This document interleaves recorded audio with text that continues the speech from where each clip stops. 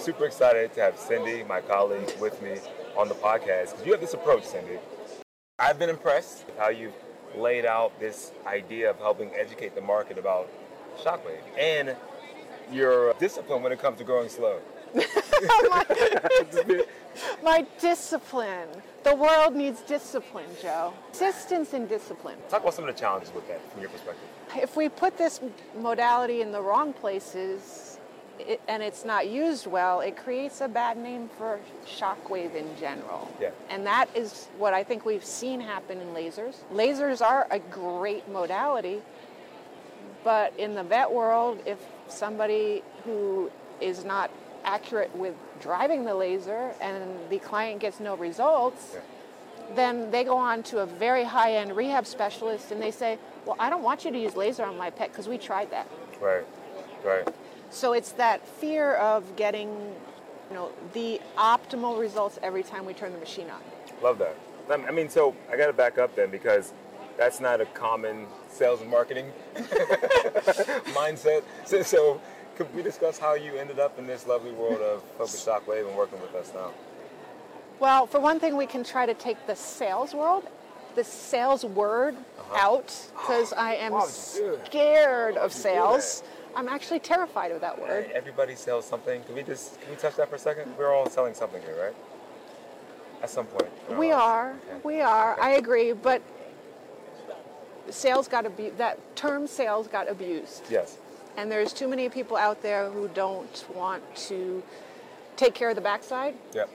And are only interested in placing whatever modality or whatever they're selling in the hands of a person. They receive a check, they receive their revenue, and they're out the door. Yeah. And we all know it doesn't work. So why am I so adamant about optimal therapy? I grew up riding horses. I was riding before I was born, so I've always had vets take care of my horses. And even from the age of 16 years old, I was responsible for paying the bills on my horses. Wow. So my grandmother would meet with me once a month and give me a check. And then it was my responsibility to cover all the expenses for that month for that horse. So if I had a vet come in, the first thing I think is, oh my Lord, this is going to be expensive. I'm not going to go to a horse show this month or this week because we're going to have to spend this kind of money on X, Y, or Z. And I've been a vet tech, and too often they come in, the techs are in a hurry, and especially with the modality, if they don't use it properly, I'm paying a lot of money, and I'm still doing that for my dogs. Right. I'm paying money for my dogs to get acupunctured. If it's not, and lasered right now because I no longer own a laser. But I sit there and watch. Really? Oh yeah, myself or my partner, because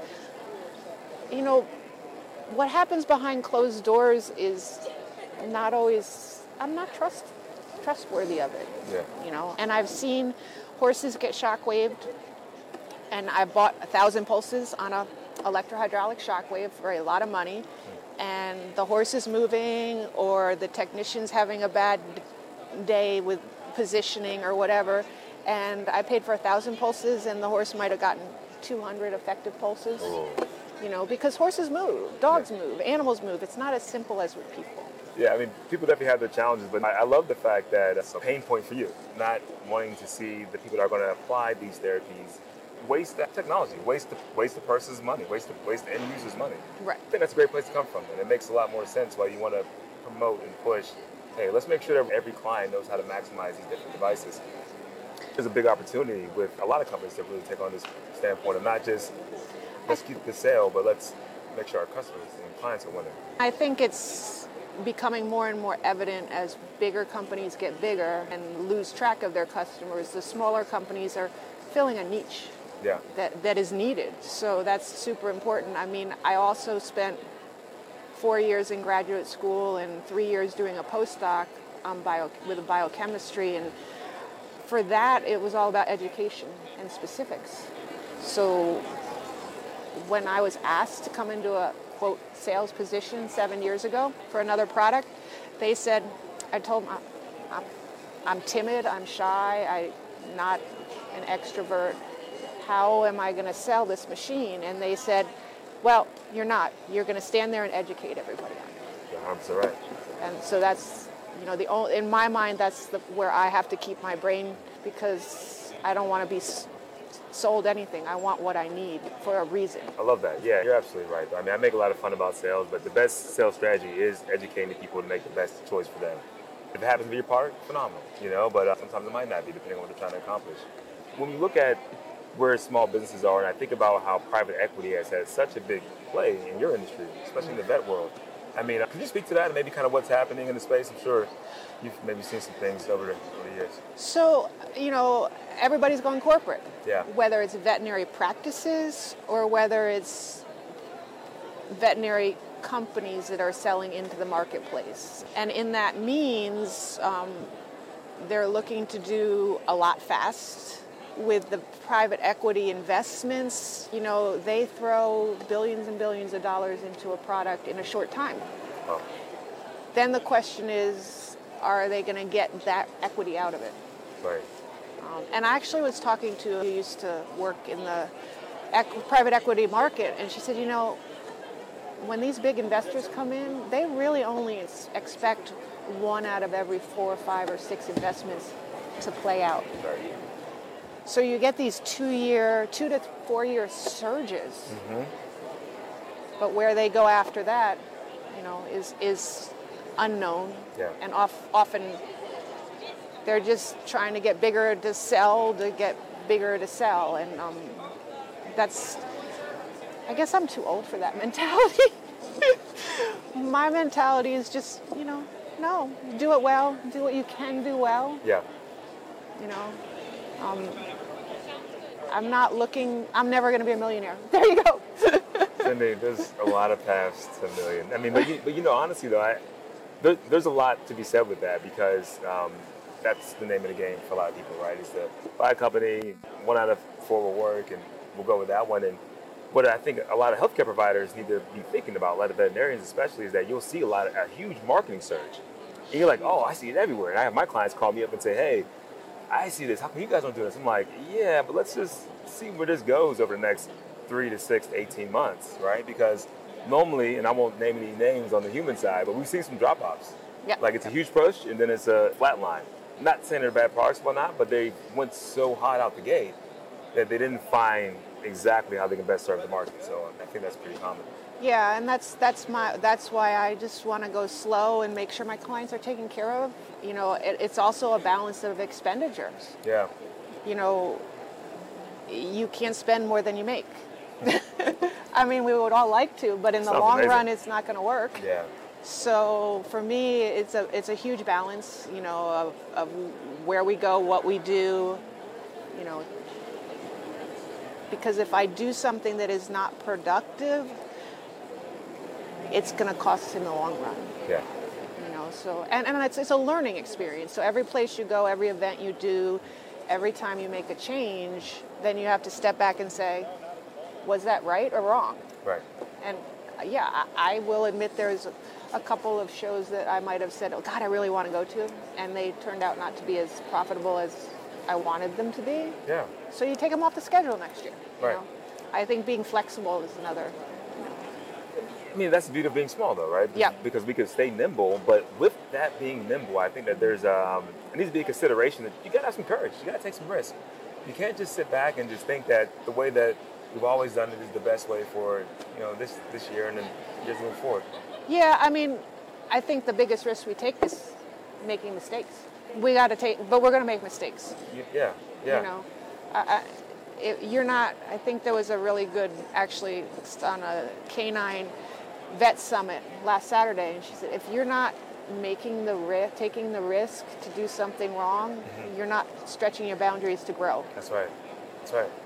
So, to be able to walk away from, a conversation, reflect on it and say, wow, I think I said something that maybe we should change next time. Right. Yeah.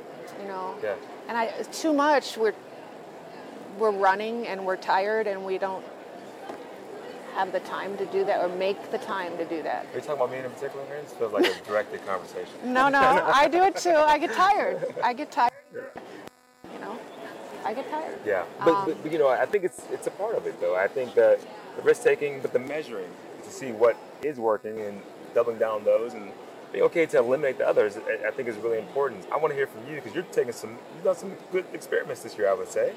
What's working from the educational front? Like, is it more in person? Is that mandatory, or is the online portal, is that doing great? Just kind of talk about how you might best advise docs to kind of learn more. I think you have to have many options because everybody learns differently. Yeah. You know, I will have vets who purchase a machine and they will go use my online content and do a Zoom meeting and be thrilled and do really, really well with it. And I'll have other groups that they're like, you need to come sit with us for a morning or an afternoon, and not an hour. Yeah. A morning or an afternoon. And I have some vets that I have tried to communicate with and they don't communicate back. And I have others like this morning, Dr. Babette was asking protocols. Yeah. You know, and that's fine. I'm here. You know, yeah. I text her back or call her when I can. I think you have to be open to all the options. That's good too. There's not one right or wrong. Yeah. Just like using the machine, there's not one right or wrong. Yeah. And we all want that cookbook though, right? We're looking for the silver bullet. Come on. There is no solve it all. I learned that in graduate school. There is no silver bullet. Yeah. It's just patience, persistent, and keep slow getting better. I think the podcast I watch every morning is 1% better every day. That's the name of an actual podcast? No, it's the Noodleberg Daily Huddle. I might need to take that. Actually, that's a good. It's a really good. It's a really good podcast. So, when it comes to your own personal education, your podcast. I mean, you like podcasts. We talk about a couple shows that you consume. Like Jocko's one of your. Yeah, I listen. Yeah. I listen to different things when I'm at the gym. Yeah. Because I get really bored. And that's just the way my brain works. So I listen to this Florida podcast because I used to be in Florida, the Noodleberg Daily Huddle. Okay. And it's all about a community and learning and getting 1% better, which I listen to. I try to listen to it daily because it's very upbeat and motivational. Yeah. And then when I'm grinding at the gym and not sure I can make it or I'm just totally aggravated, I listen to Jocko. It's funny because I didn't know you were into all the hustle culture. You're into all that rah-rah, like, hey. No, just the way my brain works. Yes. I need to focus on something. Yeah. So I'm also trying to finish my CCAT. So that's when I'm at the gym. I listen to all the canine anatomy and therapy lectures for that course. So, I'm going to make a few hours a day for myself. But those hours of a day are usually educating myself in some way. Yeah. I mean, and even when I'm riding a horse, 90% of the time I'm pondering some situation I have to deal with. You still ride often? I just started riding a lot again. That's good. Just recently. That's good. I adopted a new horse. Did you? I did. How old? He's 8. Okay, nice. He's 8. So that just happened. But it's just taking enough. Everybody's like, oh, you're into your biohacking and taking care of yourself. There's not enough time to do everything. Yeah. And so I do a lot of my brain work when I'm exercising or playing with my horses. That's I think adults should play more. It's a great way to kind of like de-stress. And I mean, seriously, it sounds kind of silly. I saw this adult Happy Meal, which I think is pushing the limits. But still. Now, I've never been in one of those no gravity pods or any of that stuff. You haven't been there yet? No. Oh, so you're missing out. I have my outlets. That's good, but I'm just saying you're missing out. Well, I shouldn't say that should be a team building experience. It really should be. I was trying to get Zay to do it, and he was like pushing back on me and fighting me. And all right, I'm not gonna force this. But when we think about how your experience is with your clients and your interactions, could you talk about how that feels different than maybe what some of the other things that you are seeing from the larger corporations out there? Because I think people should know what that is working with us versus some other larger businesses. Well, I mean, I'm not trying to shame either, but just trying to get no, but insight. the idea of our size is, you know, we have this great small office staff. So if I can't talk to somebody immediately, I know I can send them to Eddie to get what they need. Yeah. And everybody who I've sold to has my contact and knows they can find me. I always preface it with, I might be on an airplane. Right.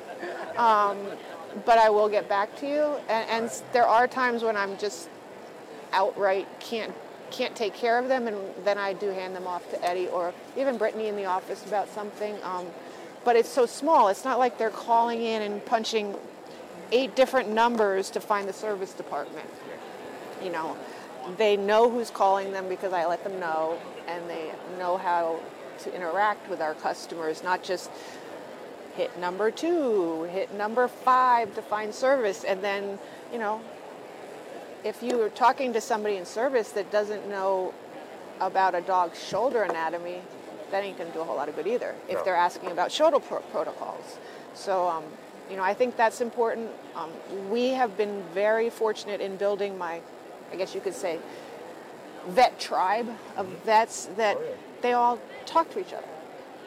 And they share with each other, and they learn from each other. And that, you know, I try to create and provide that situation as much as possible. Well, you know, one of the things I've appreciated of how you've kind of built this tribe is that we've done numerous podcasts with a couple of different, you know, vet clients, and you're right, it's a peer-to-peer learning thing that you've put together, I feel like. When we think about how this should evolve and maybe go forward, like, what's your thoughts about, you know, let's say 5 to 7 years from now? Because I know I can't say 6 months, that's not slow enough, but it's not having enough outreach for it to kind of really have a deep impact. But I'm curious. Half a decade. I mean, 10 years out. I really believe that this shockwave should be, or will grow to be, the primary shockwave used in veterinary medicine, both in equine and small animal. It's a little harder road in equine because equine practitioners are very set in their ways. Yeah. They know what works, and it's hard for them to make change. Canine practitioners, they love change. Canine rehab people, it's all about change and doing something different and doing better by this particular animal or this case. Is it because there's just less data when it comes to small animals? Because equines have been going along for so long, they've had time to kind of get those ways kind of set, and the canine world is still fresh? Maybe, and I think we're still fighting the equine world from, you know, historic abuse of whether it be shockwave, whether it be modalities, or whether it be drugs. Okay. So horses are worth so much money. Yeah. And you don't understand what somebody will do when a horse is going to the Olympics until you're there and you watch. Wow. You know, and I watched it in 2004. I was at the, you know, managing the barn where Royal Caliber lived. And he went off to Greece and he won the gold medal. Wow. And he did not come home. You were at the barn? I mean, you were... I was at Hunnard and I took care of the horses at the barn. And Wow. he went. Holly and I were hired to keep the barn going while they went off to the Olympics. Wow. But, you know, the whole world in that level revolves around a living animal that can stumble, that can make a wrong step, that can have a cough. Yeah. And it's really intense. And I don't think in the dog world we've gotten to that intense level of competition. There is competition, but we're jumping for $100,000 almost every weekend in Wellington. Really? In the Grand Prix. Really? Yeah. Every weekend? Almost, yeah. I mean, they start at the anywhere from $20,000 to $200,000, I think, in prize money. Wow. Depending on the week. Impressive. It's a lot of money. So, and I'm not that educated, so maybe you can help me out here when it comes to this piece of it. But how do people abuse shockwave in the equine world? Well, shockwave has an analgesic effect, and we know it. We cannot exactly measure how long that animal. We don't have exact data on how long it is. You know, but if there's something that hurts and you're going to perform, you need to get rid of the pain. there's goods and bads to that, because the pain can be something that's a simple, muscle inflammation, simple muscle inflammation. It's not going to get seriously damaged. Yeah. Or it can be, a suspensory ligament that you get rid of the pain and they jump on it, you risk major damage. Yeah. So you have to be really sensitive to the analgesic effect. Got it. Okay. You know. And so I see how this plays out. Okay, yeah. So you're having that temporary pain relief, and you're still pushing. Athletes. In some cases, we know exactly what's going on with the animal. It's a little bit of arthritis. They have some changes in their neck, there can be reasons. But then there's other reasons where you could be actually killing pain and allowing a horse to stress themselves to an injury. Wow. That's tough. Okay. So when we think about, before I just leave there, are there laws against that? Like, I've heard things where you can't do shockwave, but yeah. So. Yeah, so there are various different laws about it, all meant to avoid it. Different associations have different time frames. They just recently put in the HISA, I think they call it HISA rules in the thoroughbred racehorse industry, and they're not letting you even do a workout on the track within 30 days of a shockwave therapy. Oh, wow. Which is a long time and probably extremely excessive. Yeah. Whereas there's horse show organizations, I believe it's the USEF, they may want, I think, a week to 10 days, which is reasonable. Okay. And then there is other organizations like the Quarter Horse Organization where there's no regulations. So, have you seen the research that would show that effect could last, that analgesic effect could last for 30 days or even 10 days? I have never seen the analgesic effect last more than 3 days. That's what I've always said. Yeah, okay. Yeah, and so we're trying to find some actual literature-research on that. But again, once people do something bad, it carries on. It creates an issue that doesn't go away easily. Mm-hmm. It's the same thing when we talk about contraindications of shockwave, right? People are still calling the spinal cord a contraindication. Yeah. And it is, in our book, a contraindication. But there's some really amazing research out there that says there's amazing effects. Could you share with the audience a little bit? Because now I'm curious. People ask all the time because it's listed. Yeah, so I have I have a folder of papers on the neurology and spinal cord treatments and stuff. And the danger of treating the spinal cord with the shockwave, the one paper that I have that talks about that is with rabbits, and it's at 0.6 millijoules per millimeter square. That's pretty high. It's high. Yeah. It's high. So in the lower... Rabbit. Yeah, that's... And a rabbit. Yeah. Okay. So again, it's a huge amount of energy in a small animal, and it caused minor demyelinization. Really minor? Yeah, it wasn't tremendous. So I do share that with my neurology users. I say, but look at the energy level.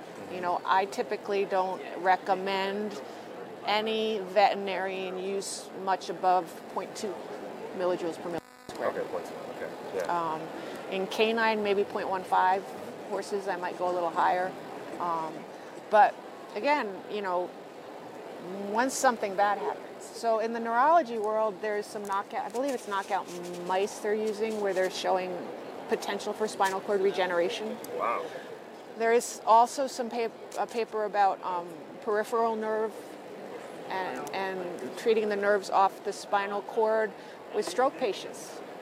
Wow. Because if we can keep those nerves firing, then we don't have the long-term effects in the neurology and so there's some. How does shockwave affect nerves? We have pain pathway, and we have regeneration of nerve cells, and they're two opposite. Yeah. And we have substance P. And substance P is what reduces some of the pain off the actual... So we get less substance P in the synapses when you treat with shockwave. Okay. So that gives you less pain flow to the brain. I think the big thing about the vet world is the customer-practitioner relationship. Yeah. because the other thing we do is so much palliative care.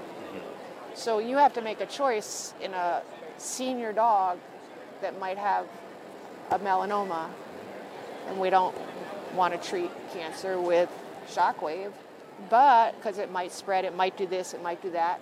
All mites, all not exactly documented, because nothing's exactly documented. But, if my dog is in agony because of his LS disease and he has lumps all over him that are potentially issues of cancer, I choose to treat the dog and get rid of the pain. But that's a conversation, it's my own dog. Right. And it's a conversation that as a veterinary practitioner, you can have with an owner when the animal is an emotional support animal or a pet or a pleasure animal. Right. Which there are a lot of horses out there that are pleasure horses, so you're going to deal with them differently than the competition. 100%. That makes a lot of sense. And we're getting ready to wrap, but I'm going to ask you somewhat of a... Uh-oh. Yeah, it's coming. It's only a matter of time, so let's be honest. I would love to have this conversation around a little bit of dosage. I mean, it's difficult to really kind of frame this up. I know there's no cookie cutter way to go about it, but I'm just curious what your clients are doing when it comes to dosing. So we try to express the fact that more is not better. Okay. What? We're in America. More is not better? Where in the world? What is our purpose and why are we treating? Yeah. So in most cases, we are treating to turn on mechanical transduction, and we are finding, especially in the canine world, very, very little energy turns on mechanical transduction. Really? And it's either, from what we know at the moment, it's on or off. So, there is literature saying there's not a whole lot of difference between, I think it was 0.1 and 0.2 millijoules. They said it was medium and high energy or low and medium energy in myofascial work. They get the same results. So are we going to get the same results on a biceps tendon if we treat it at 0.031 millijoules, which is the dosage that Dr. Owen used in her cases that just got published? Okay. Or if I treat it at 0.15 millijoules, which is the dosage that the PulseVet papers are on, electrohydraulic papers. They both showed the same, very similar results. Yeah. Now, can you compare them? Not exactly. But so that's the question. How much do you need to turn on mechanical transduction? Well, and I think another piece of it, and tell me how you see this as well, I mean, so you can deliver a lot more energy, but normally they're doing it over a shorter amount of period of sessions, whereas sometimes we're looking at doing a lower dose over more sessions. And we're kind of approaching it, I feel like, from different angles, but Well, I think, yes, different angles, different purposes. Yeah. Is it totally for pain relief, or is it for regenerating tissue and healing? Okay. Okay, and those are two very different. Okay. Yeah. They're very. So there's no exact right or wrong. It's very difficult to measure dose in shockwave, right? All of our measurements come from shockwave and water. Yeah. How do we measure energy passing through tissue? How do we measure, some devices have larger, quote, focal zone, but how do we measure that in tissue? Yeah. We don't know how. I wish we could better. We can measure it we've done a pretty decent job on the laser side, but on the shockwave side. But laser, you can't tell how deep it's going to penetrate the tissue, right? I mean, it's hard. Well, there are some studies where they have. I actually had an equine guru from Italy who actually put sensors in a horse. Oh, wow. Did some crazy stuff, Damiano. But it's not black and white. Yeah. It's not black and white. But it's even grayer and harder with the shockwave because it's just pressure waves. How the hell do we measure pressure waves that are 60 millimeters deep inside a horse's back or a horse's sacral area? More things to happen in the future, Cindy. This is good conversation. We have to do this more often. I mean, if you would stop hanging up on me, maybe we can do. If you answered the phone. No, but honestly, as we kind of wrap up, any other things that are happening next year, or any other workshops coming up, any wet labs you guys are doing? I know you guys do a lot of on education. Well, our new website was put up a couple months ago, so we're trying to keep all of our podcasts monthly user forums, CE courses up there. I'm hoping to have a couple new CE courses in the next few months. So one on stifles and one on just the ongoing literature and what is out there, because there's a lot out there. So I think Dr. Broadhurst is talking about putting together kind of a summary of the literature and what it's shown us and what can we take away from a clinical trial? What's valuable? What do we have to step aside and look other for? Sure. So. Well, we'll put some links to the brand new website below. And I'm sure you'll have courses coming up next year, a lot of activities. You guys are going to be, hopefully you're not planning on slowing down, right? You don't need sleep. I don't need to sleep. Yeah, it's overrated. No, we're planning on growing our vet team so that I don't have to do quite as much. No need. Just one woman show is all you need. You're totally fine. But with that being said, Cindy, honestly, it was great having you on the show. No, thanks for the time. Thanks for helping us. Of course.